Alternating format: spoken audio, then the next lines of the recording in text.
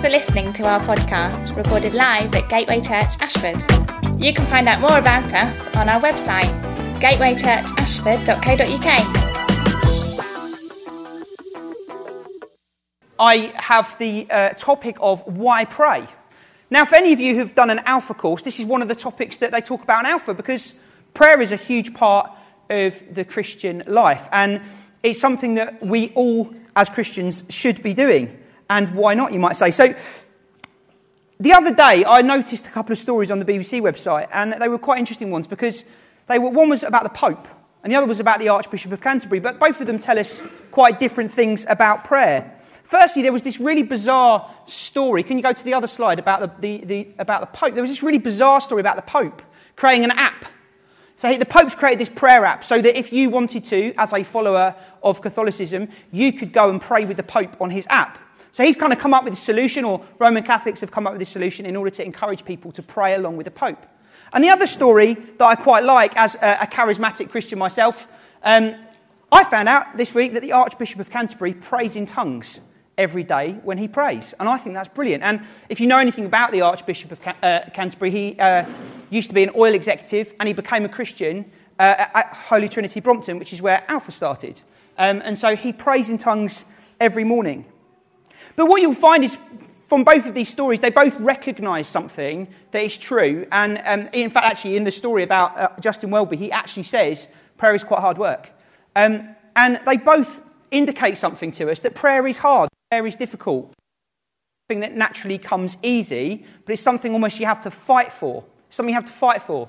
And in a culture where everything is instant, you know, I get now frustrated that Amazon Prime doesn't show up as soon as I order it. I want the knock at the door as soon as I've clicked the button. I'm not even happy with next day anymore. You know, in a culture where everything is instant, it could be quite easy for us as 21st century Christians to kind of go, do you know what? I won't bother with prayer because it seems too hard work for me. So why pray? Well, I think prayer, you have to bear with me on this really abstract analogy. I think prayer is a lot like water. Prayer is a lot like water. Without water, I've got some here. Without water, we couldn't survive. So without water, I wouldn't survive. In fact, actually, I was looking this up the other day. I could probably go up to a week without water if I was really, really, you know, like fit and healthy and in the right environment. But realistically, in a couple of days, if I didn't have a drink of water, I'd be dead. Is the reality of it. So I need water to survive. But not only that, actually, we know that the whole earth needs water in order to grow, for plants to grow.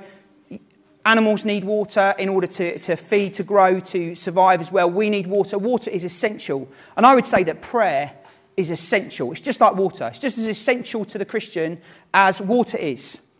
The act of coming before God, spending time in his presence, listening to his voice, telling him our hopes and our fears, our love for him, that changes us. Peter said that we should cast all our anxiety onto Jesus because he cares for us. In prayer, what we do is we make Jesus Lord. We say to God, I'm going to make you the most important person in my life. I'm going to make you Lord. You're going to be the person that I follow, the person that I look to. We verbalise and we recognise our need for him and our dependence on him. And as we continue in prayer, actually God grows us. Paul says, don't be anxious about anything, but in everything, by prayer and petition, with thanksgiving, present your requests to God. And the peace of God, which passes all understanding, will keep your hearts and minds in Christ Jesus. As we pray, we bring our lives to him in prayer, and he gives us peace. And it's a peace that transcends our situations. It's like water for our thirsty souls. So that's one thing that prayer gives. It gives us that peace. But secondly, when we pray, we also receive joy. The Bible says that in God's presence there is fullness of joy. There's fullness of joy in the presence of God. When we pray, we begin to experience God's love for us, his presence with us. We begin to experience joy. And Richard spoke about that at the start of January, that you can experience joy in God. You see, my relationship with Claire, she's not in the room yet, but my relationship with Claire, oh, is she? Oh, you're there. My relationship with you brings me joy. I was hoping she wasn't going to be in the room for this, because I was going to get all soppy. And the joy actually comes from all the time that we've spent together, the way that we know each other, the experiences that we've shared together, the time that we've spent. Actually, when I'm with Claire, I feel joyful, okay? Not all the time, because sometimes I'm grumpy, she'll tell you that. But I feel joy, and joy is something that it goes above. It goes above just mere happiness. Happiness is fleeting. Actually, joy is something much deeper. I'm not searching for a relationship with anybody else elsewhere, because in Claire I find joy. In Claire I find joy, which that's a really good thing. You should know that I'm not searching for a relationship anywhere else. Because actually in Claire I find joy and I find love and I know her. And it's the same when we come into the presence of God. We can know joy when we encounter God. St. Augustine said, "You've made us for yourself, O Lord, and our heart is restless until it finds its rest in you." The Bible says that in his presence is that fullness of joy. So what's it saying? Because you can find joy elsewhere. As I've just said, I find joy in my relationship with my wife. You can find joy in friendships. You can find joy in your job, in your children. Joy isn't exclusive to God. But there is this kind of joy that you can only ever find in God. And this joy is kind of like this. It's knowing that he loves you. It's knowing that he's for you. It's knowing that he has a future for you. It's knowing that he is enough for you. It's knowing that he's in control of every situation you're facing. It's knowing in the end that actually it's really not about you at all, but it's all about him. And as you pray, as I come to God in prayer, and as you come to God in prayer, you'll find that starts to take place, that God starts to give you a new perspective. He gives you a different perspective. It's a heaven's perspective on our situations. Prayer is not only does these things for us, but it also is powerful as well. Prayer is powerful. Now, I found out this week. So they've sent this. They're trying to set up a mining mission to the moon. I don't know if you've seen this. And one of the reasons why they're setting up a mining mission for the moon is they're trying to mine water off the moon. And you go, well, that's crazy. We've got enough water here. And the reason they're trying to mine water off the moon is there's something really significant about water, because water isn't just something that sustains us. But if you split water up, you get hydrogen and oxygen. And hydrogen is the basis for rocket fuel.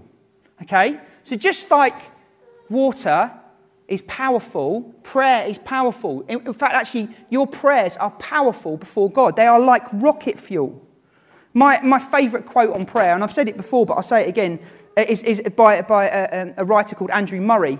He said, "The power of prayer depends almost entirely upon our comprehension of who it is with whom we speak." If you can comprehend how great and powerful God is, then all of a sudden, the power of your prayers become just exponentially powerful, because you realise who it is you're talking to. There is power in prayer. One of my favourite kind of church history type people, or Christian history people, is a gentleman called George Muller. If you've ever read about George Muller, you will know that he was a Prussian who moved to England to be a missionary in the 1800s. And he ended up in Bristol, where he felt God calling him to open an orphanage. And in his lifetime, he cared for and educated around 10,000 orphans, which is incredible in and of itself. He felt God calling him to open up an orphanage, and as he did it, it's like God opened doors and doors and doors. But what is most remarkable about him is his attitude to prayer. George Muller literally took God at his word. So when Jesus says, "Ask and you'll receive," he asked. He just thought, well, no, actually, I'm going to believe that God is who he says he is. I'm going to put God in the driving seat. I'm going to trust him. God says, "Ask and you'll receive," so I ask and I'll receive. He prayed for things to happen, and amazing things happened. There was a story early on in his ministry when him and his wife, they sat around the table with all the children, but they didn't have any breakfast to eat. And they just prayed, "God, would you just come and provide breakfast?" And as they finished praying, the baker knocked on the door and had bread for everybody there. It was just like one of these random chance encounters. The baker just turned up randomly. Well, not so randomly, because God provided for them. And the milkman then turned up and gave them plenty of fresh milk for free. And it was just like everything he did, he experienced this amazing hand of God on his life. As he prayed for stuff, it happened. You and I would say £1.3 million was a lot of money, but back in the 1800s, imagine how much money that was. And they raised all of that money. God gave it to them, not through asking for it, but they just asked God. And God just kept providing for them. It wasn't they didn't ask people, they just asked God. And all the time, God kept providing for them. George Muller believed that prayer changed situations, And we can believe the same thing. Prayer can change situations in our lives. So that verse that inspired George Muller is from Matthew 7. Jesus said, "Ask and it will be given to you. Seek and you will find. Knock and the door will be open to you. For everyone who asks, receive. And he who seeks, finds. And to him who knocks, the door will be opened." You see, Jesus wants us, as Christians, to take him at his word. He wants us to trust him and go, "Do you know what? God, you've told me to ask, and I'm going to ask and believe that you are going to bless me in faith." There's this verse in James that says the prayer of a righteous person is powerful and effective. Do you know if you're a Christian, you're a righteous person? You're a righteous person if you're a Christian. Paul writes, "God who made him who had no sin to be sin for us, so that in him we might become the righteousness of God." Because of Jesus, if you're a Christian, you have been made righteous. You have been made righteous before the Father. Therefore, your prayers are powerful. Your prayers are powerful. They are like rocket fuel. In your life, they have the ability to change situations. So, prayer is powerful. It's like rocket fuel. Prayer is also like water in that you need it. But also, another analogy for prayer is it's like a tap, following on my water thing. Prayer is like a tap. It's not just a glass of water that you have once, but it's something that you can keep going back to again and again and again. It's a tap you can keep going back to again, and it's an endless supply you always have access to. You see, there's this amazing thing in Scripture. You see God doing this thing where you see him dwelling with his people. And in the Bible, we see this happening through a variety of temples, places of worship. So the first temple is Eden. God dwells with his people in Eden. He dwells with Adam and Eve in the temple of the Garden of Eden. They commune with him. They have relationship with him. But their sin causes separation. And so God, being holy and righteous, separates himself from them and says, "Adam and Eve, you're going to have to leave the garden. You're going to have to leave this temple. In order that actually we need to be separate from one another because I'm holy and you're not holy." So God wants relationship. So God effectively creates a way for man to have relationship with him. And he does that through another series of temples. We have what he does with the Israelites. We have a tabernacle, which is a tent that is set up. And in that tent, there is this place called the Holy of Holies.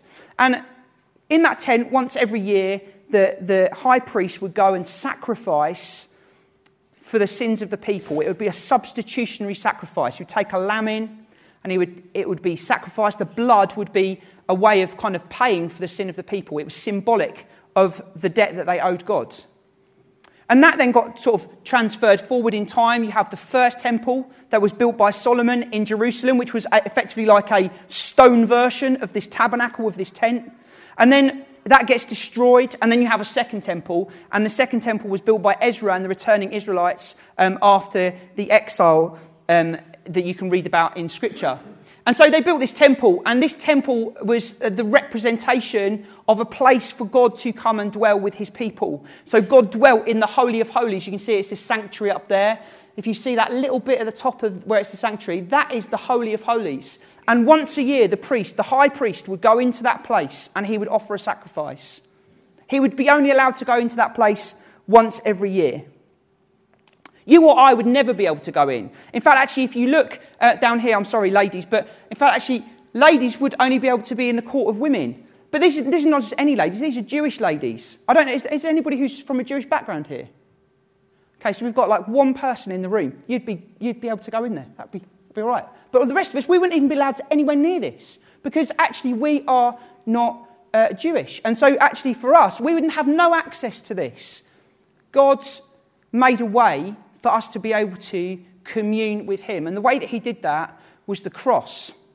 And at the cross, what happened was, and it says this in Matthew, that actually the temple curtain was torn in two. That was the curtain in the Holy of Holies. It was about a foot thick of fabric, and it was torn in two. Physically, this happened in Jerusalem when Jesus died on the cross. The temple curtain was torn in two. And that physical reality of something happening with the curtain is a spiritual reality for us today. And that spiritual reality is this: you have constant access to God. You have constant access to him. You don't need to go to a priest in order to have access to God. You don't need to go to one of the leaders here to have access to God. You can have access to God whenever you want to because of what Jesus did on the cross. That access is incredibly important to you today. It is like a tap you can keep going back to. In the Ephesians, Paul says this is one of the great Trinitarian statements of the New Testament. He says, through him, that's Jesus, we have access to the Father by the one Spirit, by the Holy Spirit. And it's like that Jesus takes you into the presence of God because of what he's done for you. He, therefore, becomes like the high priest who would go into that holy of holy place. And every time you pray, it's like Jesus, our high priest, takes us into the presence of God. And we do that by the Holy Spirit's activity in our lives. When you pray, there is this amazing thing going on where you are having access into the throne room of the King of Kings and Lord of Lords. So when you pray, you're not just praying into thin air. You are being taken by the Spirit through the work of Jesus into the high place of God, into the throne room of God. Your prayers are powerful and effective, and you have access to God. So my argument would be, why wouldn't you want to pray? You know, if that's the case, if God's given you the ability to actually go into that holy place, to actually go in before the presence of God, why would you not want to do it? It seems crazy to me. If God's made a way for you, not just to pray, but to have a relationship with him, to know him, to really know him, then actually, why wouldn't you want to do it? Because the other thing about all of this is that actually, you're not just going before holy God, you're going before your Father. And Jesus said, when you pray, go into your room, close the door, and pray to your Father who is unseen. Then your Father who sees what is done in secret will reward you. Jesus encouraged us to pray, not only because prayers are powerful, not only because we need them, but prayers develop our relationship with God. It's a relationship, not a ritual. It's a conversation between our Father and us. Jesus taught us to pray to our Father, and speaking to your dad is a personal experience. Jesus says we can call God Father, and our relationship with him is personal. The heart of both prayer and of the gospel is that God wants to have a relationship with us. Also notice that Jesus didn't say, when you pray, go to church or go to the synagogue. He said, go to your room. You can do prayer anywhere you want. It's not a religious ritual, but it's something that you can do anywhere. That's what Jesus has done for us in dying on the cross, in rising again from death. He has made us a way that we can have a relationship with God and we can pray whenever we want. We don't have to worry about where or when. In fact, actually elsewhere, Paul says that we should pray at all times. We can talk to him whenever we want. It's an intimate relationship between a father and a child. And I know for some of you, there will be a thing in the back of your heads where actually what you do is you take your human understanding of fathering and fathers and you place them onto God's because maybe you didn't have a very good dad. And so when somebody says to you, hey, do you know what actually you're saying, like I'm saying today, God, you can know him as a good father. Actually, for you, that comes with a connotation because you haven't had a good kind of experience of fathering in your upbringing. You don't know what a good father looks like. And I just say to you that actually what you find is as you have that relationship with God, if you trust me on this, as you start to engage with him in prayer, you'll realise that he is a good father. And you'll start to understand what a good father looks like. As you start to talk to God, as he starts to communicate with you through his word, you'll find that actually he is a good father and your expectations and understanding of fathering will change. So my encouragement to you today is don't be put off by past experience of fathering, but trust that God is a good father. He's a good father. You are known by God. That's what the Bible says. And he cares about everything that you bring to him. He's a good father. He's never not interested in you. He's always interested. Yesterday morning actually, I was going to say this morning, but yesterday morning was even worse. I was really grumpy yesterday morning because Claire asked Edie to come upstairs and wake me up. Edie decided that she was going to poke me in the face until I woke up for about 5 minutes. And to be honest with you, I woke up in a bad mood because she poked me in the face to wake me up. I mean, it wasn't just poking, it was poking. It was quite hard. And I have to confess, I'm not a perfect dad, believe it or not. I know you all think I probably am, but I'm not, okay? I hope that as Edie grows up, she learns that actually I'm not perfect, but she knows that I can show her who is perfect. I can show her God, a father who is perfect. And whilst I try and model that father heart of love to her and to Jude, at the same time I know I'm never going to be perfect. But I thank God that God isn't like me. I thank God that God isn't a father who wants a bit more sleep in the morning, who isn't a father who sometimes doesn't actually want to have that conversation because he just wants a bit of rest. God's a perfect father. He always wants to talk to you. There is not a time that he doesn't want to talk to you. In fact, actually, what some of us do is when we sin, we think that God doesn't want to talk to us anymore. We think actually, do you know what I'm going to do? I've sinned, so what I'm going to do is he won't want to talk to me for a little while. I'll give it a day, and then I'll pray again, because I know that he'll want to talk to me now because we've had a little bit of time's passed. Actually, do you know the thing that you should be doing when you sin? You shouldn't be running away from God, but you should be running straight to God. You should be going straight back to the Father and saying, God, I just got it wrong. Jesus, would you just forgive me? Father, would you just help me? Help me, Father, to get it right. You know, it's like those times when your child draws on something they shouldn't have drawn on. I'd much rather find out about it straight away than I would later on in the day. You know, it's the same kind of thing. Actually, do you know what? God just wants that relationship with us. He wants to care for us and tend to us and look after us. That doesn't mean that there's not discipline in it, but actually it also means that actually we want that relationship with him where we know his goodness over us and we know we can come to him however we're feeling and whatever's happened with us. Lastly, and finally, prayer is a lot like a well. Prayer is a lot like a well. Prayer is a well, like a tap that you can keep drawing from. But like a well, we see wells are slightly different from taps in that wells have to be dug. Wells have to be dug. There's a thing about prayer that it's like digging a well. And sometimes it's hard. Like I said earlier at the start of the talk, it's hard sometimes digging a well. The more you dig into prayer, the deeper your relationship with God goes. And actually what happens is the deeper you go, the more he encourages you to dig.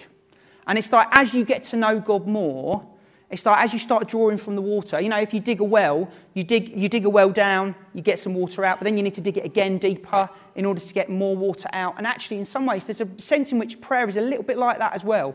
That actually there's a digging that takes place. There's a sense in which you have to get into the presence of God and dig deeply into him.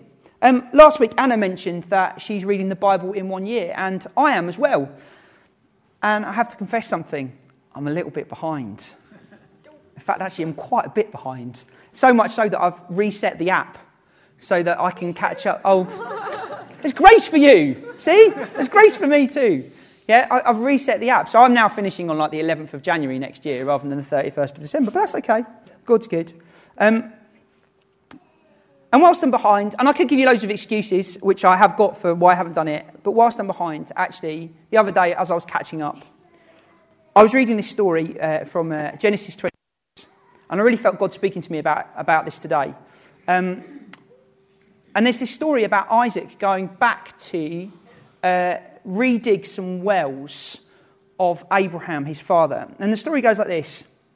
This is Genesis 26. So Isaac moved away from there and camped in the valley of Gerar, where he settled. Isaac reopened the wells that had been dug in the time of his father Abraham, which the Philistines had stopped up after Abraham died. And he gave them the same names his father had given them. Isaac's servants dug in the valley and discovered a well of fresh water there. But the herders of Gerar quarrelled with those of Jacob and said, "The water is ours." So he named the well Esek. That means kind of quarrelling, because they disputed with him. Then they dug another well, but they quarrelled over that one as well. So he named it Sitnah. I think that means contention. Then he moved on from there and he dug another well, and no one quarrelled over it.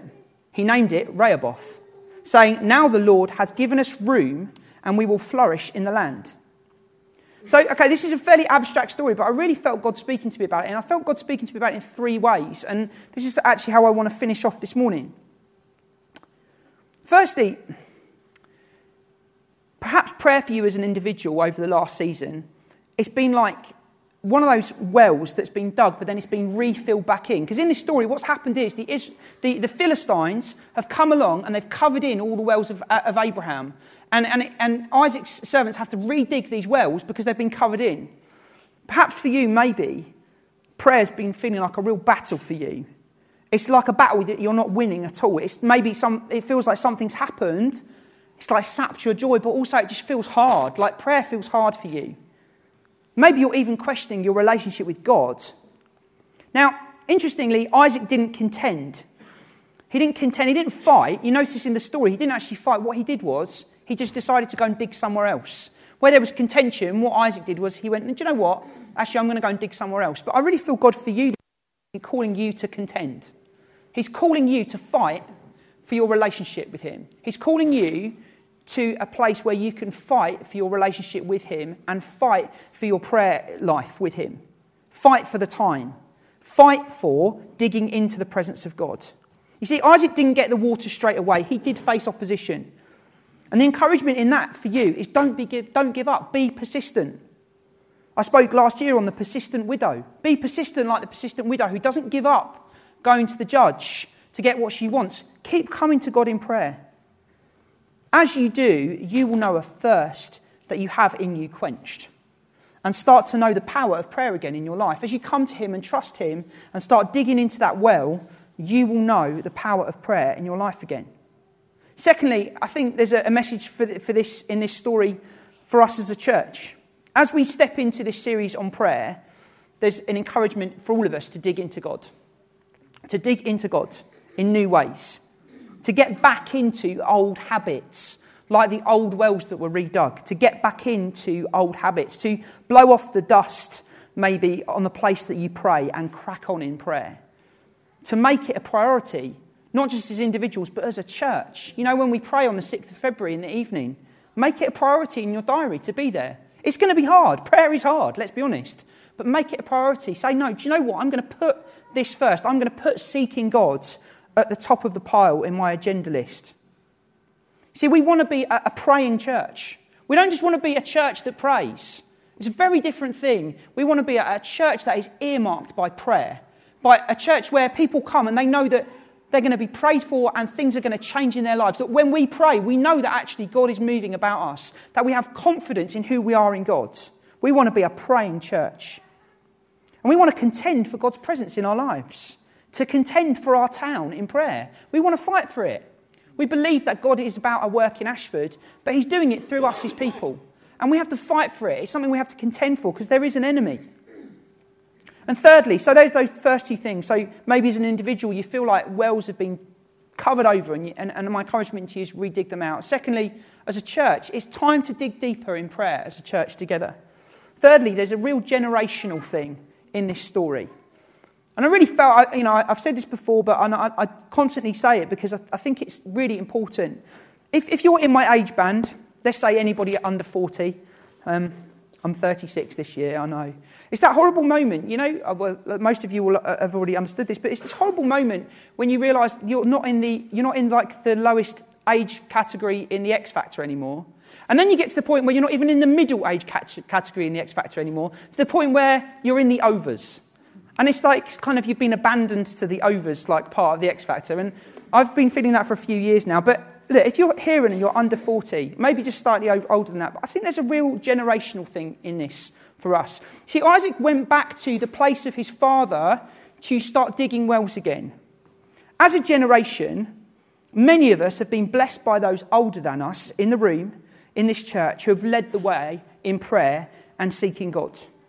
Those of my parents' generation fought for the renewal of the church in the 60s, 70s and 80s. We had Terry here a couple of weeks ago. Terry's life's work has been about trying to restore what he believed was a missing part of the church.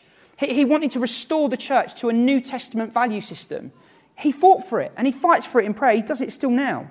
You see, my parents' generation, those of you in that generation, you saw God move and pour out his Spirit in the 1990s. I witnessed it, but I was young. You lived and breathed a life of seeking God in prayer. And honestly, I think my generation, I think those younger than me, those slightly older than me, have been incredibly blessed to follow on from you. But the danger is, as well, is that we become reliant on other people to do the prayer work for us. We become reliant on it. Oh, it's okay, there'll be some other people at the prayer meeting. We become reliant upon it. I think my encouragement is this, is that in this story we see Isaac redigging the wells of his father. And I would say this, every generation has to seek the presence of God for themselves. Every generation. And no matter how old you are in this room, you in your generation, you can't rely on others for a relationship with God. You've got one yourself. And my encouragement to you is to start digging wells in him. I want to see God move in my lifetime. I want to see God move here. I genuinely want to see a revival take place in this nation. I want to see it take place in Ashford. How cool would that be? If this was the place that God chose to pour out his Spirit, that people actually came into our church building every Sunday and were getting saved and changed and redeemed, and the whole of society was changed around us because God turned up in power. I'd love to see that. I'd love to see that. But you know how that happens is through prayer. The Hebridean revival started by two old ladies praying until 4 o'clock in the morning every night, and then God just poured out his Spirit. And in these small towns, the church buildings started getting filled from, instead of like 30 people there were 800 people there receiving God. And it's like God just did something. And God will do something if we come to him in prayer. You see, I want to know God the way some of you do. And I know that I'm speaking to people here who are amazing prayers. I want to learn from you. And I know that that means working hard to dig deep, to get into his presence, to put myself in the way of God. And my encouragement to all of us, whether we're my age, younger or older, is to keep doing that, is to push in on him and trust. You know what? God prayer is like water. I need it for my life. Prayer is like a tap. I can keep coming to it again and again and again, and I can have a relationship with him. But also, I need to keep fighting for that well. I need to keep contending for it and fighting for it. So yeah, can I pray for you before I run away? This is very weird. I'm going to go and do this exact same thing again in a minute. But can we stand up? Let's pray together as the band come back.